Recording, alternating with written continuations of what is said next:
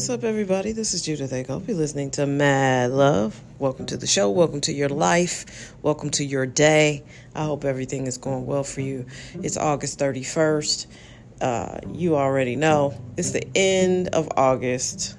Are you ready for September? It's a beautiful day here in St. Louis. It feels like fall is in the air. No one's more excited about that than I am because it's my favorite time of the year. My birthday's in the middle of September. You know, people are going back to school. People are focused. You know, in America, though, definitely we need to go to school nonstop, like 12 months out the year. This whole summer thing needs to be over. Everybody should probably be on a quarterly schedule. That's my opinion. Certainly because schools provide so much service to kids, you know, especially in low-income areas, unstable areas where you need something to occupy the kids' time for the summer, for real. Like every kid has that need, but some parents can afford to send their kids to day camp. Some people can afford to send their kids to summer camp away. You know, some people can afford to send their kids to their grandparents for the summer. All of those things that, you know, everybody doesn't have the option to do. I know back in the 70s, my mom struggled trying to figure out what to do with me all day. I had a couple of terrible babysitters. You know, people, I would just be sitting at their house. They were older. They'd park me in front of a TV, give me lunch. You know, and then finally, I guess around 8 or 9, I was able to just stay home by myself. You know, don't let any strangers in, and you can go outside, but you can't do this and that, those kind of things. And then, you know, finally by 12 or so, it's like, okay, well, just enjoy. I went to a couple of terrible summer camps, you know, day camps. My mom really struggled. She wasn't an imaginative mom. She's not an imaginative person. And I know it sounds like I trash my mom a lot. Obviously, I love my mom.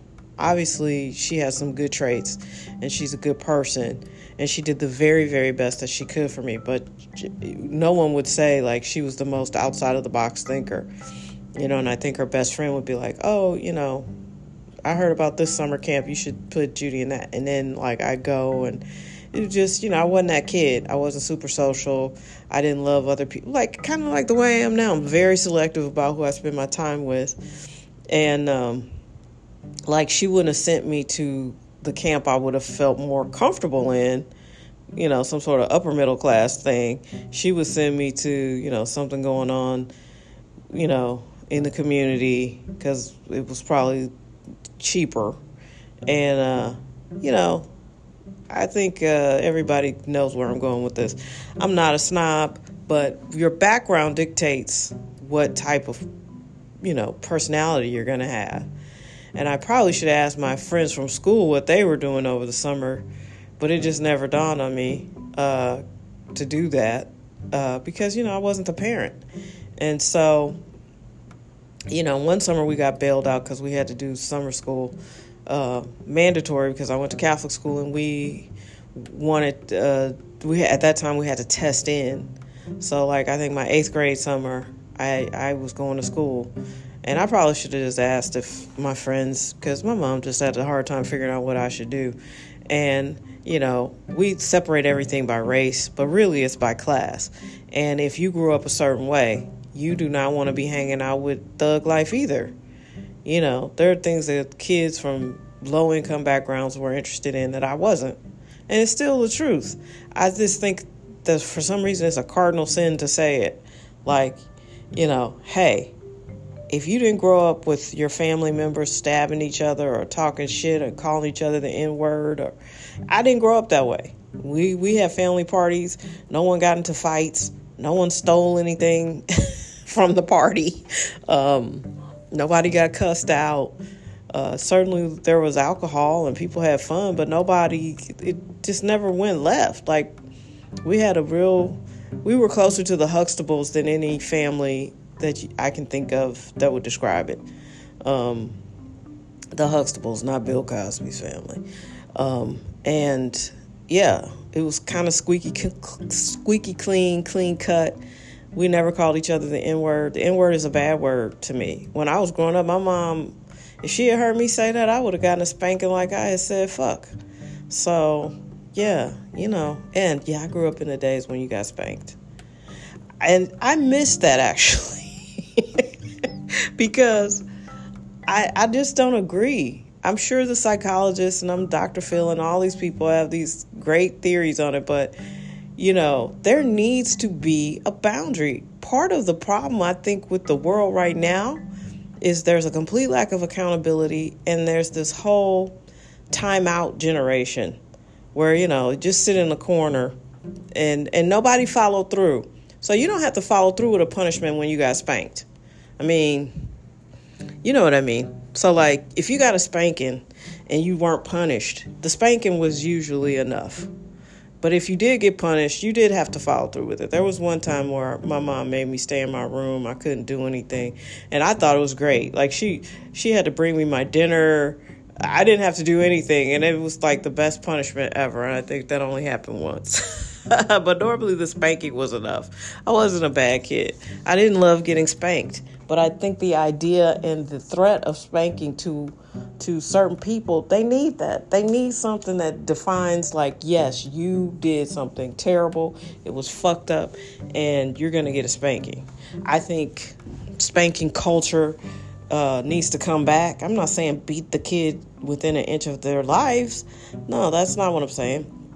But there needs to be some discipline and some accountability. And I think the reason why, and I haven't really dug into it, but because there's such a lack of accountability in our society, it has to be because the home is the place where people aren't being encouraged to be accountable and face the consequences, So, yeah, I'm pro spank. I got spanked. And there needs to be something definitive where the child understands, like, yo, I'm not saying bring out your wire hangers and beat the shit out of the kid, but they need to understand. And most people aren't strong enough to create boundaries. You have to really impose these things. Everybody's out here trying to be their kids' friends. My dad was clear, like, he said we were friends, but I knew we weren't.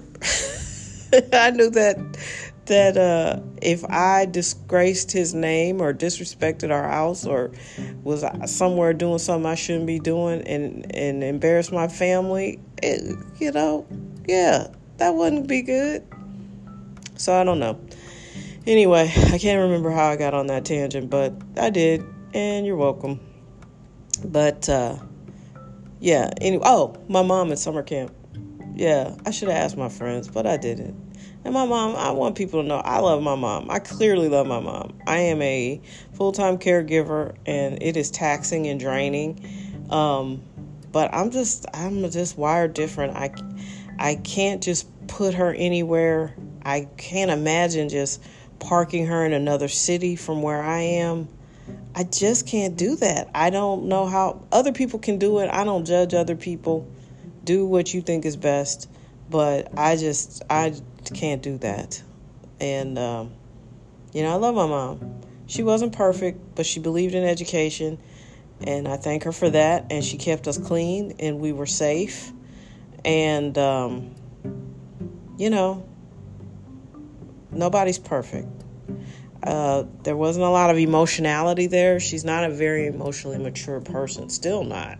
And, of course, dementia doesn't help. But she was a very good mom. She I've never said that. And I should say that. She was good to us and she took care of us. And I knew she loved me.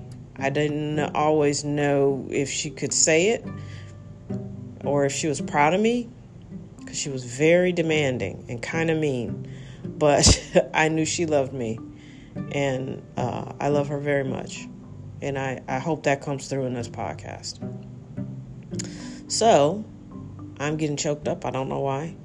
But I'm going to wrap it up. And I hope everybody has an amazing day.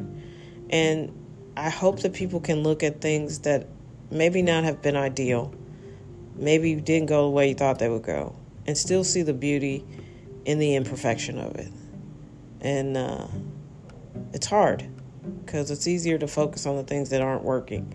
But focus on the things that did work. The good parts. And it's just a transformative way to live. So I hope you have an amazing day, an amazing life. I'm thinking about you guys. I've been getting some really positive feedback from this podcast. So I think I'm going to, I may do another podcast in addition to this one, or I may shut Mad Love down. I don't know. I enjoy Mad Love. It's my therapy, really. But I want to do something that's a little bit more focused on women. My goal is to be the Joe Rogan experience for women. Because there's so many great conversations that just aren't being had, and it could really help half the population. You know what I mean? So, yeah, I'm thinking about doing that, and I'll keep you guys posted. Thank you so much for listening to this podcast, though. Continue to like, share, and subscribe. But let's just get this information out there and go bigger. I think it's time to do that, and I think. I'm not a feminist per se. It's not how I would describe myself. But there is knowledge that women need to have. And I'll be frank. I've spent the last 5 years trying to figure out how to get rid of hot flashes because they would start and go away. But in the last 3 years, they've kind of hung around. Certainly when COVID started. So that has led me on this journey of realizing how little women's health has been examined and studied. And if you don't have some amazing doctor, we're out here suffering. And it's only because we're women. And that is deeply, deeply fucked up. And that is why I am considering doing this new podcast that's aimed at women, for women. And, health is wealth. So health will be a big part of it. But, I was having a conversation with a coworker yesterday and I'm like, I'm the aunt. My nephew made me a professional aunt, FYI. He required a lot of attention. And I didn't have an aunt quite like me. You know what I mean? Like, I didn't have an aunt like that. So I feel like I can be that for a lot of people, and we can share a lot of information and grow and bond as women, because I think it's so important. And defining your womanhood outside of men is huge, and that would help our health. That would help our wealth, because so much about being a girl and eventually a woman is about men. And how we view men, and how we want a man, and how can we keep a man, and blah. And this podcast will be about you. You as a woman, period. That's it. Of course, men will be a topic because I love men. But I have grown past the point in my life where I have to define myself by them and what they like about me. If that makes sense, because I don't care.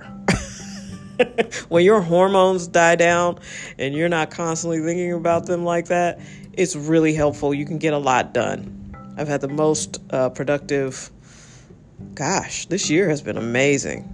But that's a talk for the other podcast. And it's going to be great. And I appreciate your support in advance. Please, again, I'm trying to say goodbye on this one. Have a great day. Be your best. Thank you so much. Get ready for September. Get ready. Well, it's coming whether you're ready or not. It'll be here tomorrow. So let's go.